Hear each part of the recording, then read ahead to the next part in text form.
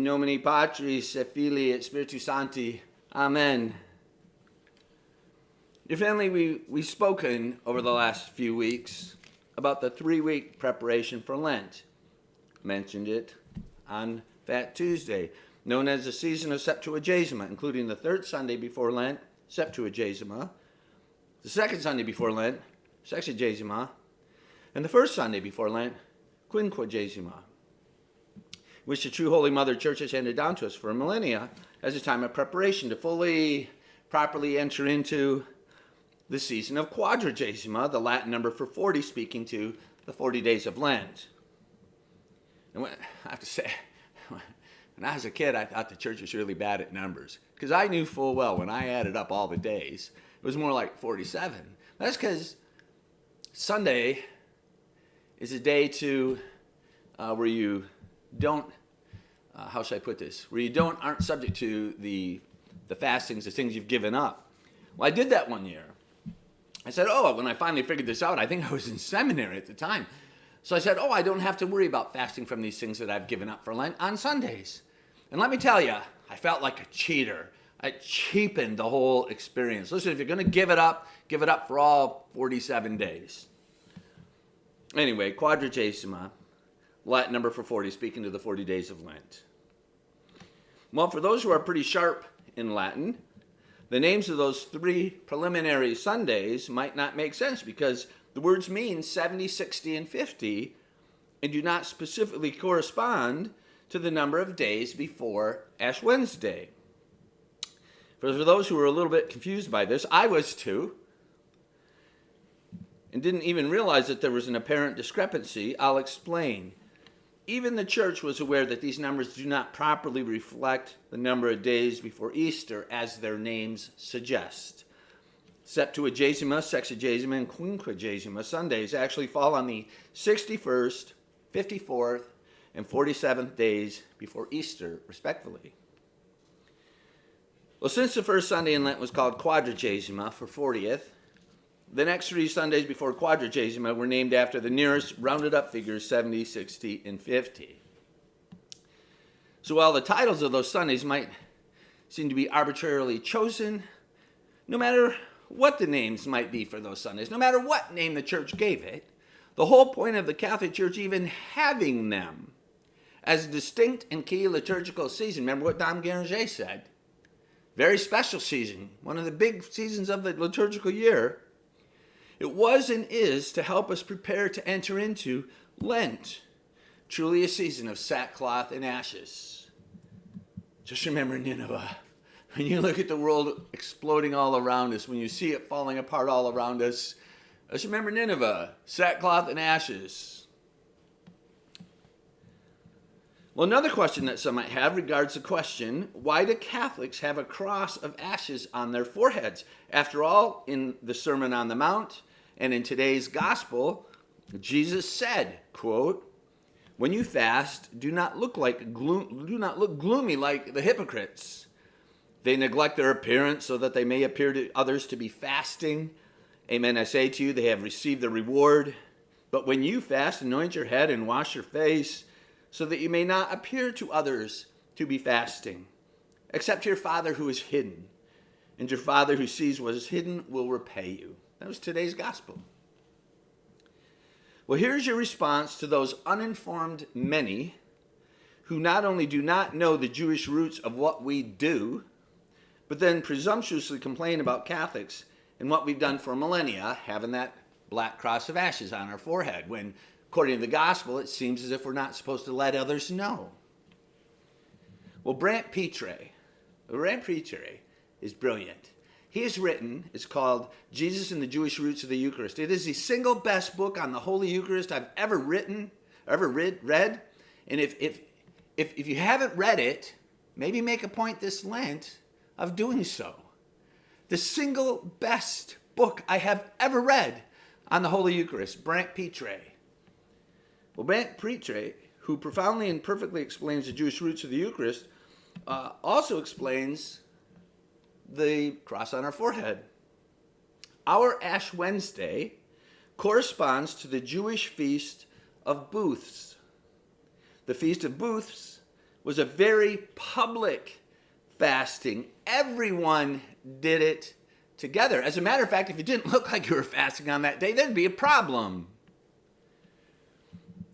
Well, hence, because our Ash Wednesday corresponds to that public fasting, we have the very public sign of the cross in ashes on our foreheads. None of this sprinkling business. Oh, no. Dom Guéranger spoke about that too. It's a black cross of ashes on your forehead. Remember, man, that thou art dust, and unto dust thou shalt return. You know, since Vatican II, they kind of changed the words up a little bit. You'll hear different things in different places. No. In the traditional Latin Mass, it is this and only this, and it is dogmatic. Remember, man, that thou art dust, and unto dust you shall return. The rest of Lent, after Ash Wednesday, until Good Friday, is for private fasting, which, as Jesus said, oil on our heads and a happy face, so nobody knows we're fasting. Because our personal private fasting is supposed to be not apparent to others. Here's a true story.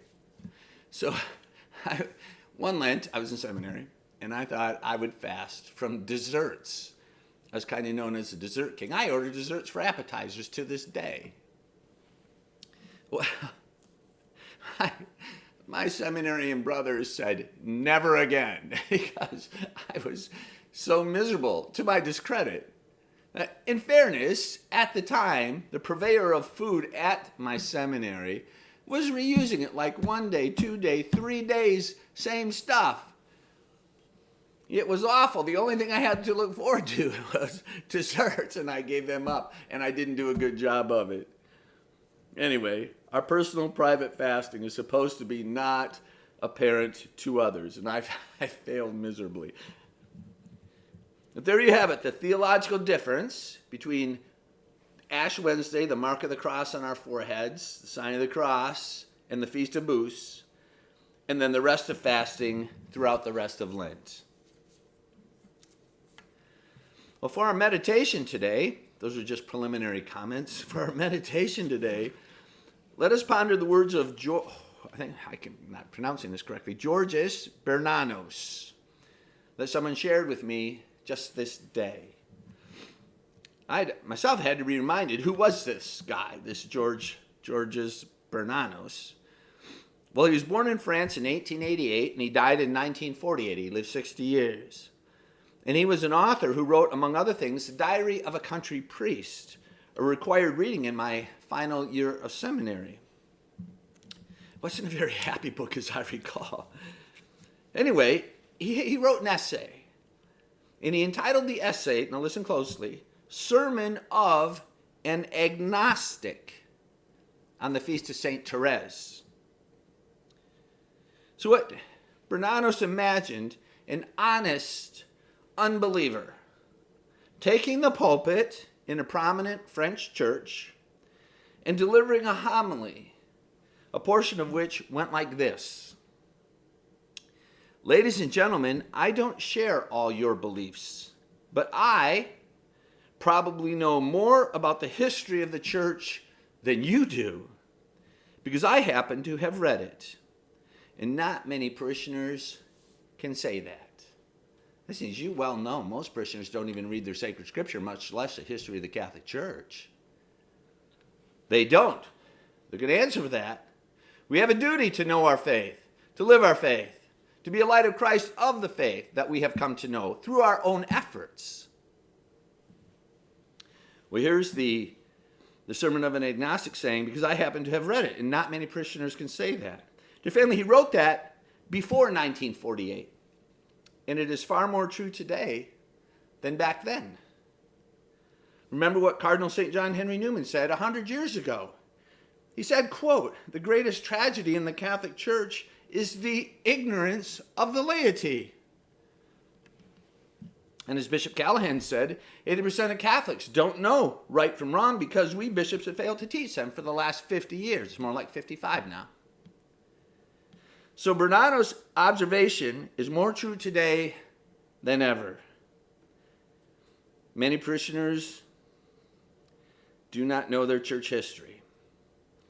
So he continues, Bernanos, in his Sermon of an Agnostic, he continues, he says, I know if you're not inclined to worry much about what people of my sort think, him being an agnostic, and the most pious among you are even very anxious to avoid all discussions with infidels, he means like himself, in case they were to lose their faith, as they put it. Well, listen, if your faith is weak, and you run into somebody who has a few good arguments against it, you're not prepared to defend your faith. And that'll be rat poison put in there. And rat poison will kill your faith. You need to know your faith to defend it. So he says, many people won't even talk to me. He says, all I can say is that their faith must be hanging by a thread. It makes you what kind of faith of the lukewarm can be. He continues, we often call such poor creatures, the ones who don't know their faith, shams and hypocrites. But we can't, now he's talking about the agnostics, but we can't help feeling rather sad about it all. Watch, this is what an insight. For though you are not interested in unbelievers, unbelievers are extremely interested in you.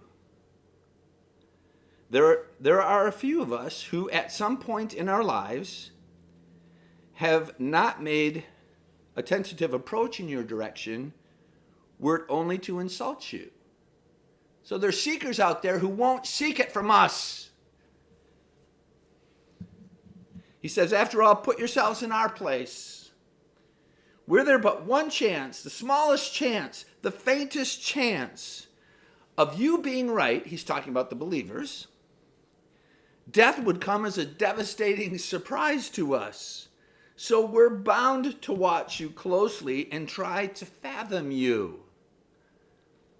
You see, God wrote it into the heart of every man to seek and find. We can try to avoid seeking by anesthetizing ourselves with the allurements of the world, but nevertheless it's written into all our hearts and we're unsettled. Who said it best? Was it Augustine? St. Augustine said, my heart won't rest until it rests in you. That's this guy here talking in Bernanos' agnostic sermon giver. It says, we're looking for just a hint that you who believe are right, and we will come ask, we will come seek, we'll hopefully find the truth. And then he says this, the agnostic homilist. He says, you may laugh, my dear brothers, but at what I say, but it isn't the communists and the blasphemers who crucified our Lord. Whoa, that's breathtaking. Remember, it was about 96% of the Sanhedrin that stirred up the crowd, and everybody present said, crucify him, crucify him. Wasn't the communists, wasn't the blasphemers, it was the churchgoers. And watch how he finishes it up. I highlighted it, made it in bright blue. He said, aren't you a little disturbed by the fact that God should have reserved his most stringent maledictions? Think Matthew 23. Matthew 23, when 7 times, meaning infinitely, he condemned vocally, specifically, in the harshest language of his day, the hierarchy. Jesus the Lord condemned them 7 times. Woe to you meant damned are you. So he says, aren't you a little disturbed by the fact that God should reserve his most stringent maledictions for some of the very best people of that day, regular churchgoers, never missing a fasting day, and far better instructed in their religion than the majority of parishioners today? Oh, dear family, Bernanos hit the nail on the head more than 75 years ago. Most Catholics are ignorant and uninformed. And as we know, most Catholics don't care that they're ignorant and uninformed. And I can say that, and we can conclude that, because their actions speak louder than words. When 80% don't even bother to come to Mass on Sunday, 80% don't believe in the real presence, 80% have not sought and found the truth, like this agnostic is trying to do.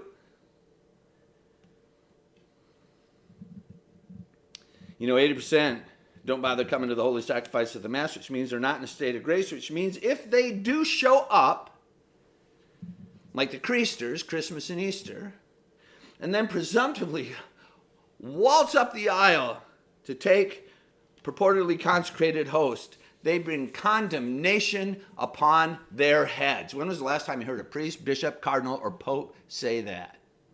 When? Ever? In your entire life, have you ever heard that said?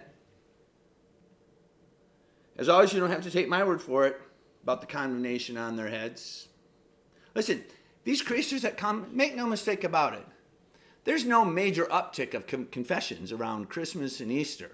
I spent 15 years in confessional. Not once did I ever hear somebody say, well, I haven't been to Mass, I haven't been to kept the Lord's Day holy, I haven't been to the holy sacrifices of Mass since last Easter. So I really better repent because I want to receive Holy Communion on Christmas. Not once. They don't care. They just waltz up the aisle, take the Holy Eucharist, and bring condemnation on their heads. Again, don't take my word for it. I recommend we do, though, listen to St. Paul in 1 Corinthians 11, quote, "For I received from the Lord." Notice he doesn't say, I received from Peter or James or John. He says, I received from the Lord. Our Lord instructed Paul directly. "For I received from the Lord what I also handed on to you, that the Lord Jesus, on the night he was handed over, took bread, and after he had given thanks, broke it and said, 'This is my body that is for you. Do this in remembrance of me.'" Jesus Christ our Lord said that to Paul directly.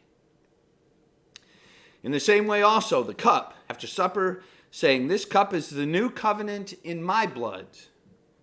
Do this as often as you drink it in remembrance of me. For as often as you eat this bread and drink the cup, you proclaim the death of the Lord until he comes."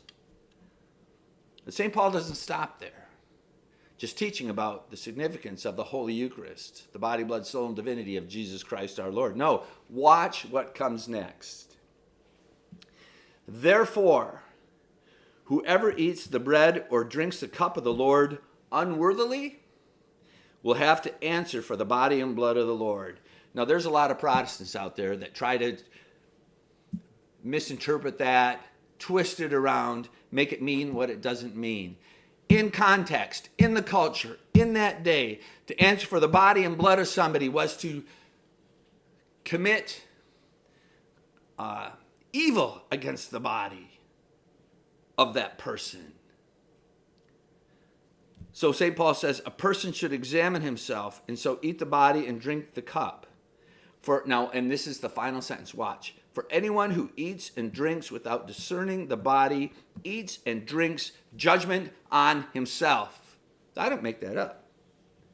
When I say Christians who don't go to confession and have a sincere act of contrition, actually have a firm purpose of amendment, like I'm going to quit skipping church every single Sunday for 20, 30 weeks in a row. They don't have that confession before they waltz up the aisle. They bring condemnation on their heads. And when was the last time you heard a priest, bishop, cardinal, or Bergoglio say something like that? Now here's what you don't know. First, St. Paul wasn't kidding, and he was not without biblical precedent. If you think I'm kidding, if you think St. Paul was being a little harsh, listen up. We're going to get a little lesson in sacred scripture. Do you remember the historical event from the Old Testament when David was bringing the Ark of the Covenant into the city? And as it was being carried along, it became unsteady in the eyes of Uzzah. So we read in 2 Samuel 6, 6-7, as he reached the threshing floor of Nodan, Uzzah stretched out his hand to the ark of God and steadied it. Just the ark, like the tabernacle. He just touched the tabernacle, not what was in the tabernacle, not the real presence of our Lord touched by the sacred and consecrated hands of a priest. No, he just touched the outside.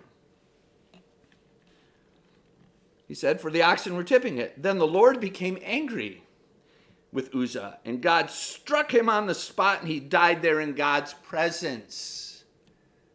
You with me on this? God takes his tabernacle and what's in it very seriously. It's a lesson from the Old Testament. Uzzah only touched the ark and was struck dead. There is a lesson they're lost on the post-Vatican II hierarchy, who come up with the abomination of extraordinary ministers, and for liberal Catholics everywhere whose unconsecrated hands touch Jesus Christ himself. Hey, go read 2 Samuel 6:6-7. See what you think. Figure it out. And then we have a pertinent New Testament lesson. Acts chapter 5. The story of Ananias and his wife Sapphira, who sold a piece of property. They kept some for themselves. Then they presented it to the remainder to the apostles, and both at separate moments were struck dead for lying. That's a very... People don't seem to think that thou shalt not bear false witness isn't a big deal. Let's ask Ananias and Sapphira. That falls far short of touching the Ark of the Covenant, our tabernacle, in which resides God himself. They were struck dead. So we ought to pay close attention to St. Paul when he says, for anyone who eats and drinks without discerning the body, eats and drinks judgment on himself. And if you don't like it tough, go start your own church. Go start the church of your own highly exalted opinion. You want to argue with St. Paul? He's going to be waiting there for you at the door of heaven, at the gates of heaven. He might show you some of the cane marks, some of the whip marks, some of the stoning gouges.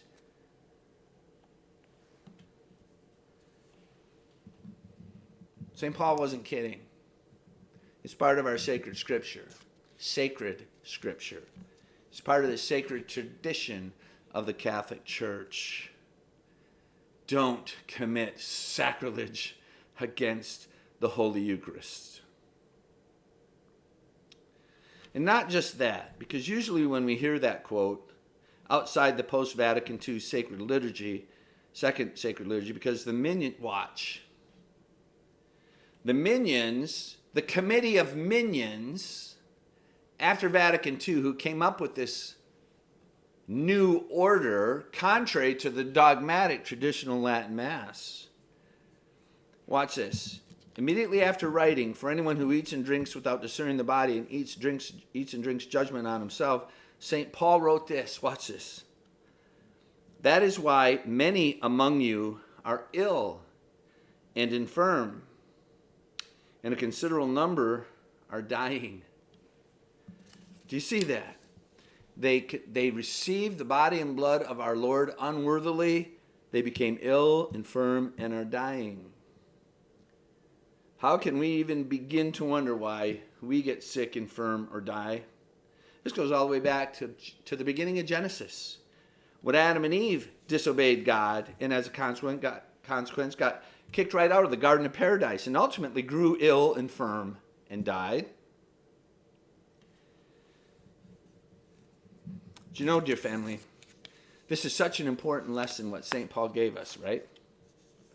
Let me tell you what they did after Vatican II, this committee after Vatican II. Not infallible, not an ecumenical council of which there have only been 21, not paying attention to the dogmatic teaching that was clarified, identified, specified, and made permanent into perpetuity, the traditional Latin Mass of Trent. These people, after Vatican II, took our lectionary, the readings that we would read, and you know what? They took that passage right out of there. We used to hear that passage once a year. Not anymore. Oh, no. They took it out. They took out the reminder that we must be in a state of grace when we receive the Holy Eucharist. They took it out. You can go for 3 years straight every single day, and you will not see that passage. That's just one example of how they eviscerated the lectionary that used to teach us the truths of the Catholic faith.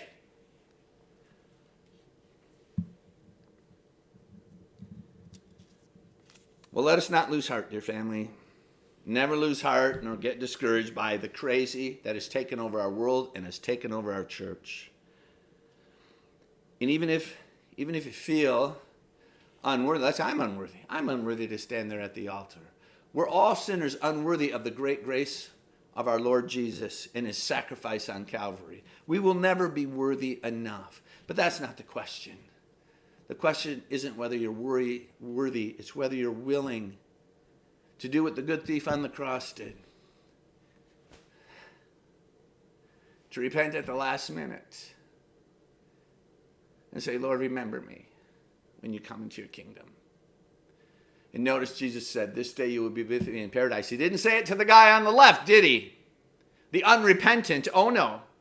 He also didn't say, don't worry about it, you guy who didn't repent, you bad thief on the left. Don't worry about it because you're going to get annihilated when you die. You're just going to go poof into nothingness, which is what Jorge Bergoglio has apostatized.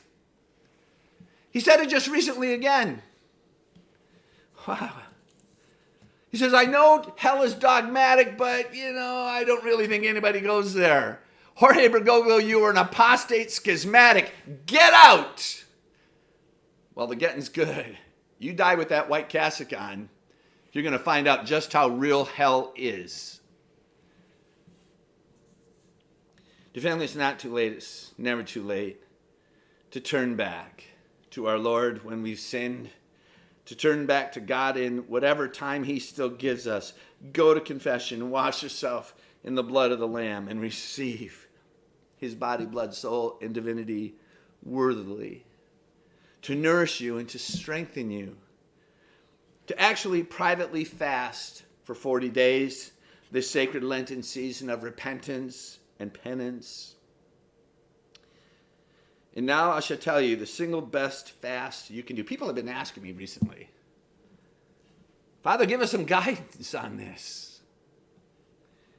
I assume too much. I assume everybody thinks about it. I assume everybody knows about it, has put some effort into it. It's like you can tell when someone comes into confession whether they spent any time at all examining their conscience. I said before, I've been there. Somebody comes in after 6 months or a year and says, well, I guess I was impatient a few times. And the joke I make is, I have committed more sins since I got up this morning than you have in the last 6 months. A priest knows when someone has examined their conscience. I always assume people, faithful Catholics, do examine their conscience, do ponder, well, what does it mean to make a sacrifice in Lent? Worthy of the sacrifice he gave.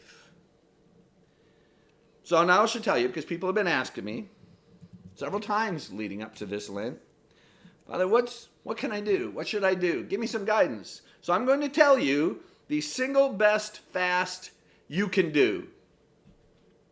It's not giving up chocolate. I remember I gave up Coke one year. How pathetic am I? It's not giving up coffee in the morning. I know it's hard. Just had to do it.